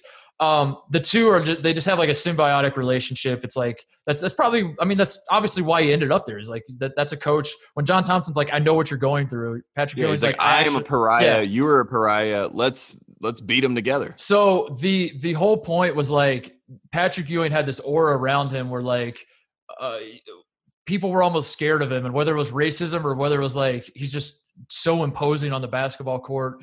However we arrived there, by the 1982 title game, he had this larger-than-life persona, and John Thompson was like, we're going to tap into that. We're going to start the game, and every single shot that gets put up, goaltend it. I don't care where it is, just wipe it away. I do not want to see them see the ball go through the basket. He basically gives North Carolina 10 points. They end up losing. Maybe not the greatest strategy, but I love where Thompson's head was at with this, and it certainly set the tone that Patrick Ewing. It set the tone for the rest of his career. I think like people that think back on that game, the way they talk about it, they were like, yeah, that was. I mean, it kind of worked, even though in the end it didn't. But it did set the tone for that game that Patrick Ewing is going to be a force. Yeah, it's one of those in that game. I've watched that 82 title game plenty of times on VHS. And as you start that game, the North Carolina team, they're looking over at the bench, like Jimmy Black's looking over at Dean Smith. And he's like, is this guy just going to give us points all night? Like, I mean, is this like a thing? And Dean Smith's like, just keep shooting. Yeah, like, I don't know what's going on. We're just going to play our game, fellas. Have fun out there. But yeah, Big John is intimidation. That's how we talked about the sweater. That was the first pick. I mean, this is the same type of thing. He was like, I want to set the tone. I want to scare these guys. I want them to remember that last year in the title game, they choked. Yep. Especially you, James Worthy. You're not big game James yet. And I don't want you to see the ball go in the basket. And I want you to be intimidated by this young freshman who's better than you. Yeah. And it's funny because like little did he know that there was another freshman on North Carolina that was already quote unquote could be better than James Worthy, but he in his mind this is a big man's game. This big man is better than you. Let's set the butterfly effect. Patrick Ewing only goaltends the first 3 shots. Georgetown wins that game.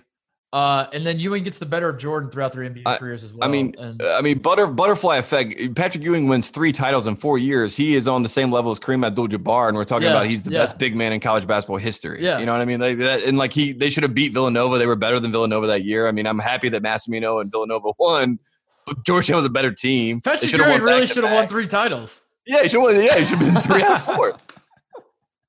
And look, let's just be honest. 1983, NC State lucked into a title. I mean, he could have been 4 for 4 if everything goes. Is he the most like disrespected? The more I think about it, is he the most disrespected superstar? And it's Michael Jordan's fault. Michael Jordan did this to him. He wanted him because Michael Jordan was jealous because in 1980, the same year that he was the same age as Chris Mullin and Patrick Ewing, guess who they were talking about? Patrick Ewing and Chris Mullin, not Michael Jordan. I'm coming to a lot of conclusions here. I think I have a newfound appreciation for Patrick Ewing. I love the old working through all this. All right, we each got 2 picks left. Let's wrap this thing up. Use your picks wisely, Tate. My 9th pick, Scotty Reynolds, Coast to Coast, in 2009, and I think this is my Villanova pick. I was Unfortunately, Villanova was going to play a North Carolina team in 2009 that was just loaded with talent, so they're going to lose. But that play and Scotty, like Chris Duhon did that in 2004, Duke against North Carolina, and it still drives me and haunts me to this day. But Scotty Reynolds doing that was just such a big tournament moment. And it was also, for Villanova and Jay Wright, at the time, Jay Wright is such a guy that, I don't know. I feel like we were all pulling for him. He was kind of like, we wanted him to get over the hump. In 2005, North Carolina beat Villanova when they had Kyle Lowry and they honestly, Randy Foye, they should have won that game against North Carolina. So they escaped that one. But for him to get in the Final Four, Villanova had that moment. For Scotty Reynolds to make the presence of mind to make that play, it was a great moment in tournament history. And I somehow feel like it gets forgotten. It really does, yeah. I think so. I'll say that. I think it's because 2009. My memory of 2009 was that North Carolina was going to kill everybody. So like, I really wasn't that excited. I mean, I was at Ohio State. We were playing. We lost to Siena in a great. Objectively one of the great NCAA tournament games of all time. Double overtime. We lost to Siena in Dayton. But even when we lost, I was like, North Carolina is killing everybody in this tournament. So like, who really cares? It doesn't actually We were beating people so bad that Ty Lawson was thinking about not playing. He was like, can I take a couple games off and come back for the Sweet 16? And everyone's like, no, Ty, you're That's how I remember 2009. Like after we lost and I was like following the 2009 tournament as it was progressing, it was still just sort of forgettable in that regard. It was just kind of like, this tournament doesn't start until North Carolina loses. And as it turns out, they never lost. So maybe that's why it is. But yeah, great pick. Big East versus Big East. Pitt versus Villanova, 2009 Elite Eight. Pitt never really did get over that hump, huh? Ouch. Well, I'll make you happy, Pitt fans. I'll make my next pick. My number 9 pick, send it in, Jerome. How about that? Well, there you go. That's great. Pitt fans are licking their wounds here. Pitt versus Providence, 1988. We've all seen the clip a million times. We've heard the call. It kind of launched Bill Raftery's broadcasting career. Not that he needed it. Like, he would have been a legend regardless, but it certainly kind of helped him. Jerome Lane gets the pass from Sean Miller. People forget Sean Miller was the one who threw Jerome Lane the pass. Absolutely, I forget who he dunked on, but he absolutely shit all over the guy. Shatters the backboard. We get the famous call, send it in, Jerome. They delay the game. The Pitt fans, it's just absolute pandemonium. Every time I watch it, I wish I could go back in time and watch basketball when there was a slight possibility that the glass could get shattered. Technology's gotten too good. That was so awesome to watch basketball in that era. I mean, I was a 1-year-old, 1988. I'm not talking about that. More so like the Shaq era when he was playing in the league and he'd tear down goals and all that kind of shit. He just tore down a goal on TNT the other night or whatever. TBS, he and Rob Gronkowski ripped down a goal, and I was like, oh, that's so that's good. What we missed. I felt like when Shaq was playing, you were turning on the game, like in the back of your mind, you're like, tonight could be the night. Break it. You're like, break it, Shaq. Come on, Shaq. You can Please do it. Break it, Shaq. But yeah, that's my number 9 pick. Send it in, Jerome. So some fun facts about Jerome Lane. People might not be aware of this. Went to the same high school as LeBron, from Akron, Ohio, St. Vincent St. Mary alum. Also, in 1988, he led the country in rebounding with 13.5 rebounds per game. Wow. He was only 6'6". He was like the first guy to be 6'6" or shorter and lead the country in rebounding in like 30-something years. So yeah, a couple fun facts about Jerome Lane. Oh, man, that's amazing. I was going to say, like, Barkley's in that era, too. So he's, like, battling against Barkley. It's, like, guys under 6'6" that are, like, trying to be the rebounding guys. Well, I guess Robin did play college basketball. So that changes that. All right, let's keep going. My final pick, my number 10. This is one that's, I guess, personal again. But I do remember watching this game. It's in 2008. And it features a guy that you and I have had a couple dinners with. And he's a big.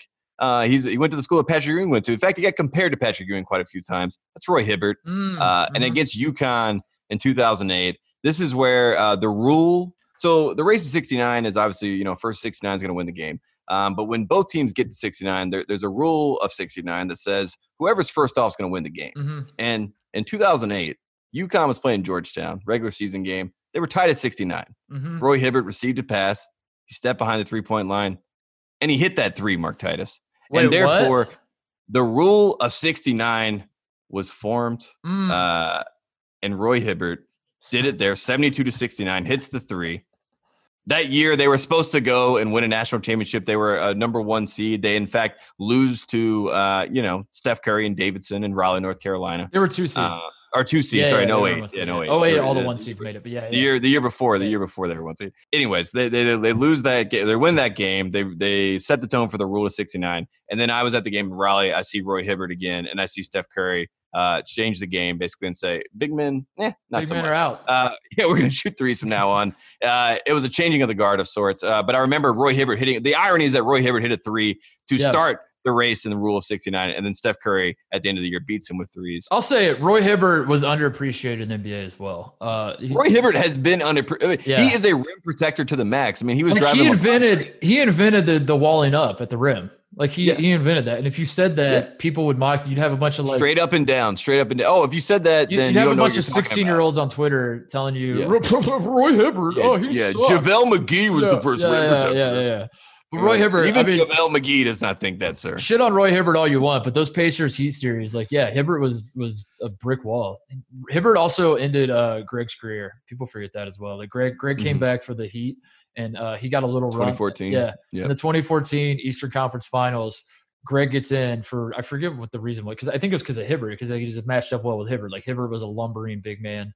Greg wasn't Joel Anthony their center at the time? He was like 6'9", and so Greg gets in, and Hibbert just goes nuts. And if you go back and watch the game, and I don't know why you would, God bless you if you do, but Hibbert, Greg wasn't even playing that badly. Like Hibbert was just playing out of his mind. Like it was like unfinished business from the 07 Final Four. That Hibbert just like starts turning and facing, hitting jump shots on Greg, and Greg just has this look of like, what the hell? Like, dude, I'm trying to salvage a career here, and suddenly you're hitting shots you haven't hit all year. This is a big on big crime. You know what I mean? You're supposed to be helping the bigs out. I'm trying to stay in the league, son. You're supposed to take 2 power dribbles and then throw up like a baby hook, and then maybe it goes in, maybe it doesn't. We all live with it. You're not supposed to be like doing a Tim Duncan jab step series on me. What the hell? Yeah, dude? And everyone man, Roy Hibbert is really his game has grown so much. I mean, look at Greg Oden compared to him. And then they pull Greg from the game. He never gets back in, and then he just basically flames out and retires after that. And that was the end of that. All right, my final pick to wrap this thing up, and we'll get out of here. When Dan Dockich took the West Virginia job for 8 days and then quit, and then West Virginia turned into the great basketball program we know and love.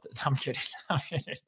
That is not my pick. It could be. That's actually a good pick. I mean, I was gonna say if you said 2010 West Virginia, the backyard brawl with Pitt and West Virginia, that was your final pick. That would have been the one thing that gets like the Pitt and West Virginia fans are like, yes, we are old Big East. The joke was that Dockich. What he tries to make it look like West Virginia was the bad guy and that he was wrong, and West Virginia's like, well, we'll just hire John Beilein instead, and then we'll hire Bob Huggins, and away we go, and now we're great. Now we have a great program. My final pick was when Jim Boeheim called Andy Katz an idiot in a post-game press conference in 2013. Andy Katz was asking Boeheim what the series with UConn has meant to Boeheim. It was Syracuse's last run in the Big East. They were getting ready to join the ACC. The Big East was blowing up. UConn-Syracuse was obviously a great rivalry throughout the Big East years. Two OG Big East members. It was coming to an end. Now Andy Katz was going to ask the coach, who had seen it all, had been at Syracuse the entire Big East run, what is this series with UConn meant to Boeheim? Jim Boeheim said, and I quote, "I'll answer anybody's questions but yours because you're an idiot and really a disloyal person."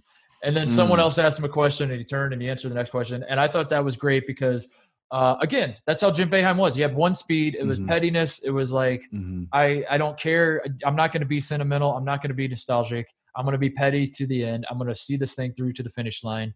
And that's what he did. So that is my number 10 pick, Jim Boeheim calling Andy Katz an idiot for no discernible reason. And it's a perfect pick. And I think one more thing we have to say, in 2011, he did point out to the world that you can't judge people, players or coaches on a little segment in time. There's coaches at the Hall of Fame, he said he had beaten 80% of the time. And, we're talking about being a humble guy. That is not what the old Big East is about. It's about making bold statements. It's about, being as bombastic, having the hubris that you need to have, and setting a tone and setting a statement as to who you are and to what define you as a program. And a lot of it felt like mafia bosses. And I think that's why it worked out so well. Again, Rick Pitino thrived in this era. The gyms, obviously are always going to be revered and remembered. And I think the only thing that I'll have to say is for the whole lineage of the Big East, we got a cheapened send-off for what was so great. Yeah. And that's unfortunate. We did. Louisville won the national title in 2013 in the final year of the Big East, and then had it taken away, which is cheapened. Somehow, poetic, I guess. It's fantastic. UConn is back, though, Tate. They're back. The Big East is back. We're excited for it. Now we just got to get Syracuse back. We got to get Boston College back. We got to get everyone. We got to get Rutgers back. Let's get Rutgers back. That's a big one. That's what we're waiting on. We need Rutgers back at the Big East. All right, we're going to take a break, come back, wrap this thing up. Summer's here, and it's time to enjoy the season. That means it's time to feed your yard with Scotts. It's easy to help your lawn stand up to summer's wear and tear, to keep it lush and green and help prevent those brown spots. It's time to get outside and enjoy every day. And Scotts has got you covered, because even though this summer may feel different, the best things never change. So let's get to it. It's time to enjoy your yard. Scotts. It's good out here. Mealtime. It's coming. So, what's it gonna be today? Gas station hot dog? Frozen microwave mini meal? Soup from an envelope? Or are you ready for something uncommonly delicious, like the famous Hook and Ladder sub from Firehouse Subs? The Hook and Ladder is one of our most popular subs, for good reason. We start by piling your sub high with freshly sliced smoked turkey breast and Virginia honey ham. Then we top it with melted Monterey Jack. And then, oh man, it's served piping hot in a perfectly toasted roll. This is no ordinary sub. This is the melt-in-your-mouth meaty masterpiece. The Hook and Ladder from Firehouse Subs. Save time and order yours on the Firehouse Subs app or on firehousesubs.com. And we'll have it hot and ready to go at our Rapid Rescue to Go area inside Firehouse Subs. This is no ordinary sub shop. This is Firehouse Subs. Welcome to Firehouse. Enjoy more subs. Save more lives. All right, Say, let's wrap this thing up. We'll get the shout-outs, closeouts. Before we do, though, if let us know the ones we forgot. There's so many. Mm-hmm. I had a bunch of other ones on my Big East moments I'm talking about that we forgot to mention because I don't even really necessarily think we forgot. Like, I wanted to talk about UConn in 2004 winning the men's title and the women's title in back-to-back days, and then doing it again 10 years later. That was awesome.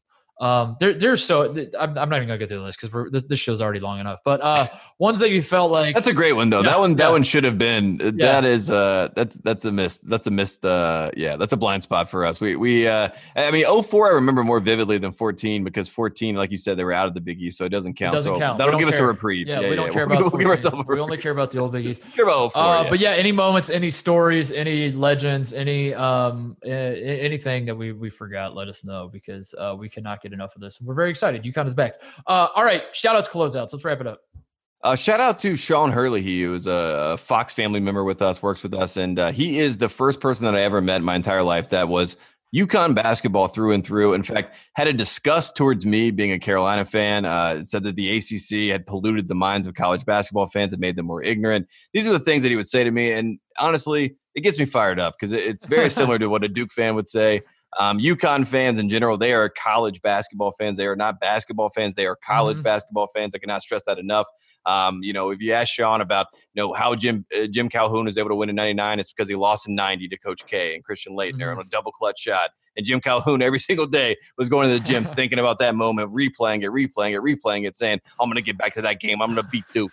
And he goes back to the title game and wins it. So I just want to shout out to UConn fans because in the world of the Lazarus Project where we're trying to revive college basketball, we need true blue college basketball fans, and UConn fans are that. Hurley is certainly one of them. He has a husky named Kimba. And the first time I learned about that, I asked him, where did you go to school, Sean? It didn't happen to be UConn, did it? Did that? And guess what? It wasn't UConn. It was Syracuse, and he's still a UConn basketball fan because he's from Connecticut. The man no shit. Yeah, he went to Syracuse, is a Syracuse journalism major, and was a UConn basketball fan the entire time at Syracuse. I forgot that. That is what I'm talking about, folks. That is a UConn basketball fan. That is a college basketball fan. That is, I'm a Jim Calhoun over Jim Boeheim, and I would never, ever I'm hitting the I don't know what police squad I'm calling to come do something about this, but I'm hitting the button and I'm saying that is a big time no for me. You cannot be a UConn fan if you went to Syracuse. I won't allow it. Remember, he infiltrated the enemy to know that he was going to go into journalism to then talk about the enemy. That is genius. He's not our boss, is he? Can you fire us? I don't think so. I'm sure he can. Because I gotta watch what I'm saying here. I don't want to get too heated. I want to shout out Spencer Dinwiddie, who announced that the NBA came out and said that they're going to allow players to put social justice causes on instead of their last name. I mean, we saw this with the Premier League. They're putting Black Lives Matter on the backs of their jerseys instead of their players' last names. The NBA apparently is letting it be a free for all. You don't have to put Black Lives Matter. You can if you want. But you could, any cause that is near and dear to your heart, except probably, I'm going to go out on a limb, probably not the Hong Kong situation. I'm guessing they're not going to love that. But don't do that. Spencer Dinwiddie tweeted he's going to put out Trillion on the back of his jersey, which I got very excited about. Trillions are my brand. It turns out it had nothing to do with me. It had to do with the national Bun B. The national, yeah. It had to do with the national deficit. He wanted to make that his cause. So shout out to him for putting Trillion on the back of his jersey. But wait, Tate. Also, at the same time, he just tested positive for coronavirus. So whether he even plays in this thing is still up for debate. So, but I still think you put the jersey up. You know what I mean? You still sell the jersey. I think you need to get that jersey. Like I said, Bun B, anyone from H-Town that represents themselves as a trillionaire deserves that jersey. I think it will be bad if he does get in the game and has to come out and is actually putting up a trillion, posting a trillion. I got to say, you just reminded me making the Club Trillion logo be a ripoff of the Run DMC thing. Genius branding on my part, because I have found that many professional athletes buy my shirt that says Club Trill and in the Run DMC style.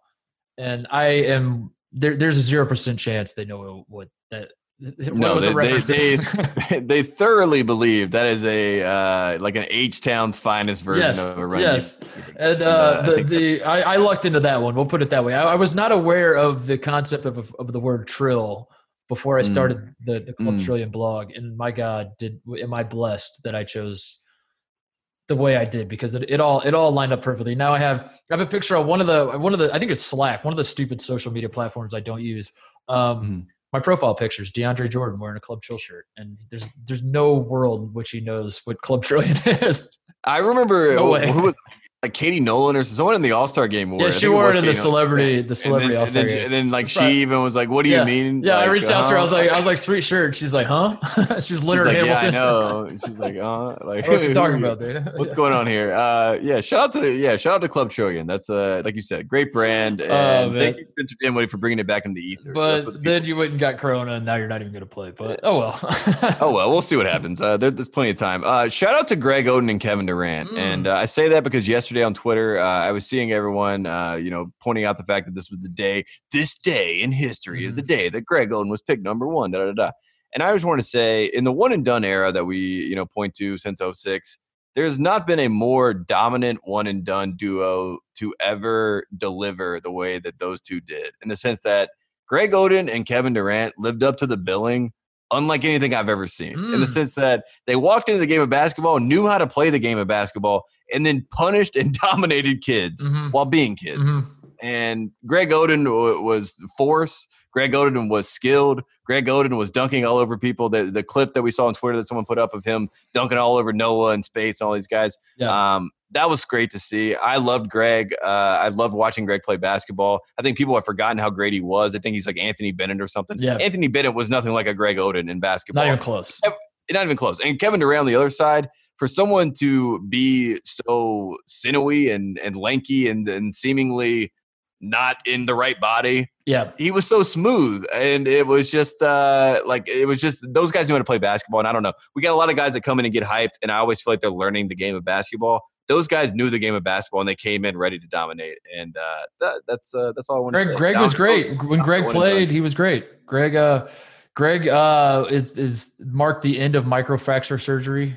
People forget that like everyone was getting microfracture, and then Greg Oden had like 12 of them. He had a punch card, and he bought 10, and then his 11. And then 2 years later, they're like, these are not. Yeah, they're like, well, this is Greg would have basically, I think he would have been basically like Joel Embiid, except like more aggressive. Like Greg, I've never seen anything like it. When Greg gets on he's the nicest, gentlest guy. And then when he gets on the basketball court, he's just an absolute maniac, and it's like he turns into the Hulk and just. Yeah, he wants to dunk the ball on your head. That's what it feels like. It feels like every time he catches the ball on the block, it's like this countdown: 3, 2, 1, bang. Yeah. Greg Oden, the original best recruit since LeBron. To bring that full circle. I want to shout out to friend of the program, Justin Anderson, who got the Titus and Tate bump. He is signed with the Nets. He is replacing Wilson Chandler for now, as we're possibly Spencer Dinwiddie. He's gonna be the last man standing on the Nets.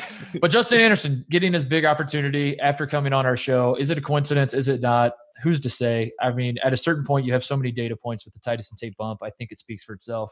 But yeah, that's where we're at. Justin Anderson comes on the show. Now he's back in the league. So you're welcome, Justin. There you go, Justin.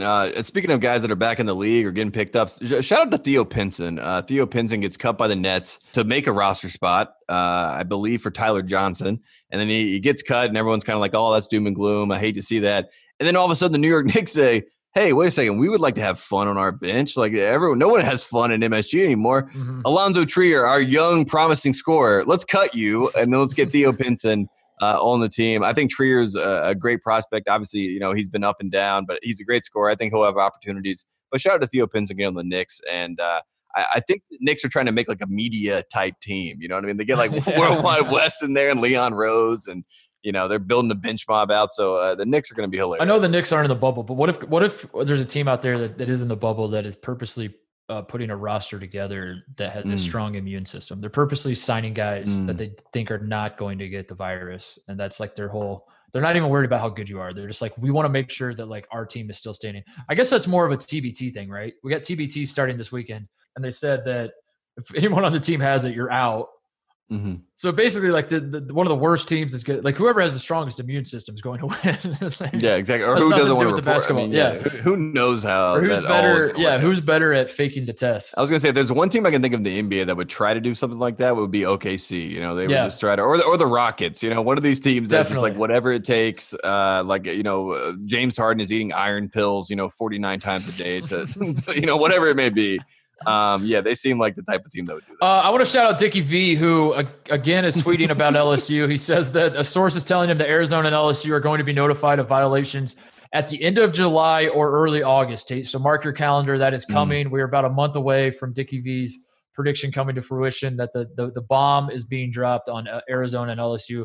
They are facing, according to Dickie V, level 1 charges. Yeah, he's never been wrong before on any of this stuff. So get excited about that.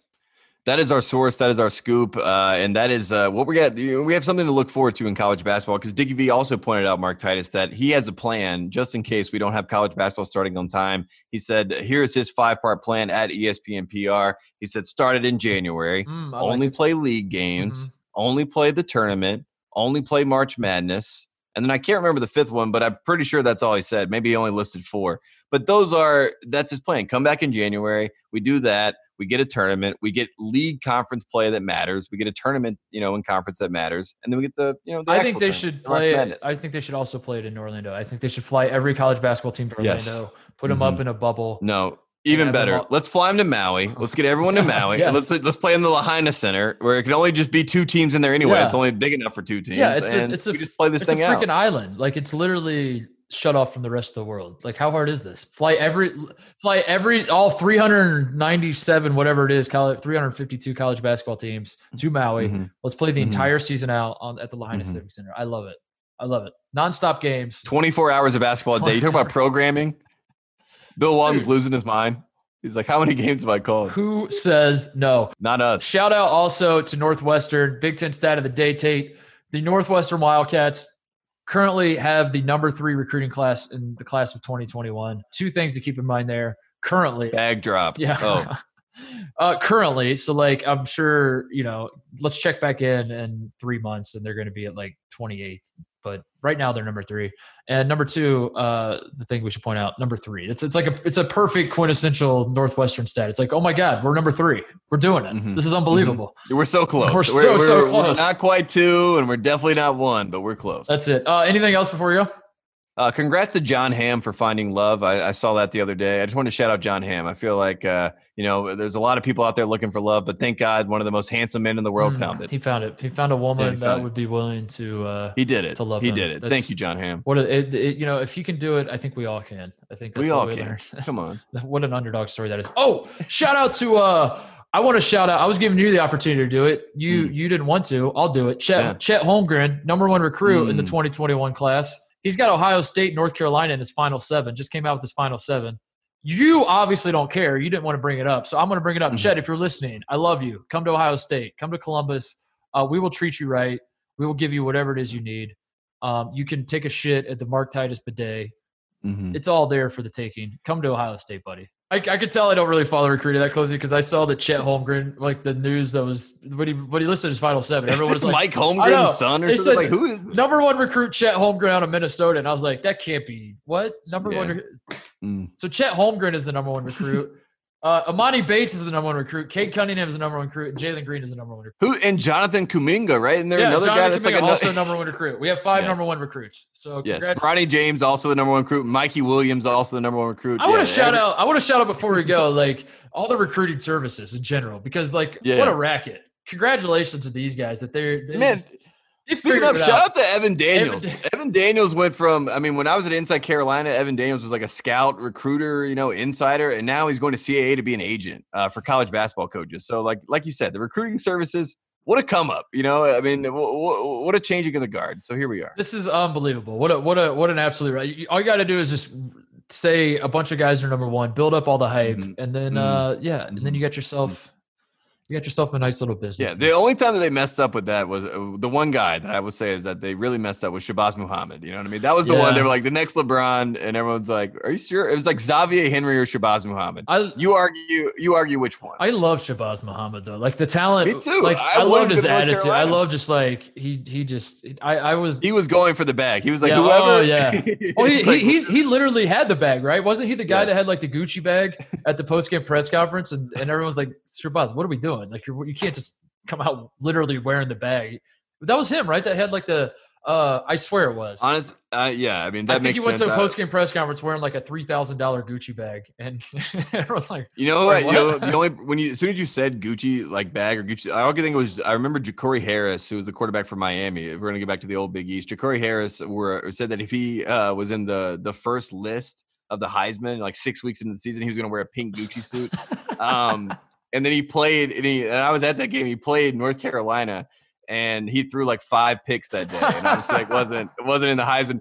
And in the post game press conference, they were like, "Man, Ja'Cory Harris, like we call him Santa Claus because he was just giving presents out there today." So there you go, the Gucci suit and the press conference. There's a story. Oh, fantastic! Thank you guys for listening. Thank you to UConn. Thank you to the Big East. Thank you to Dave Gavitt for inventing the old Big East. Thank you to college basketball in general. This was fun, Tate. We've been doing a lot of we've been covering a lot of other sports and a lot of other stuff. It's good to get back in the saddle and just talk almost strictly college basketball today. That was very exciting. We'll be back later this week. Thank you guys. See you then. Old Big East forever.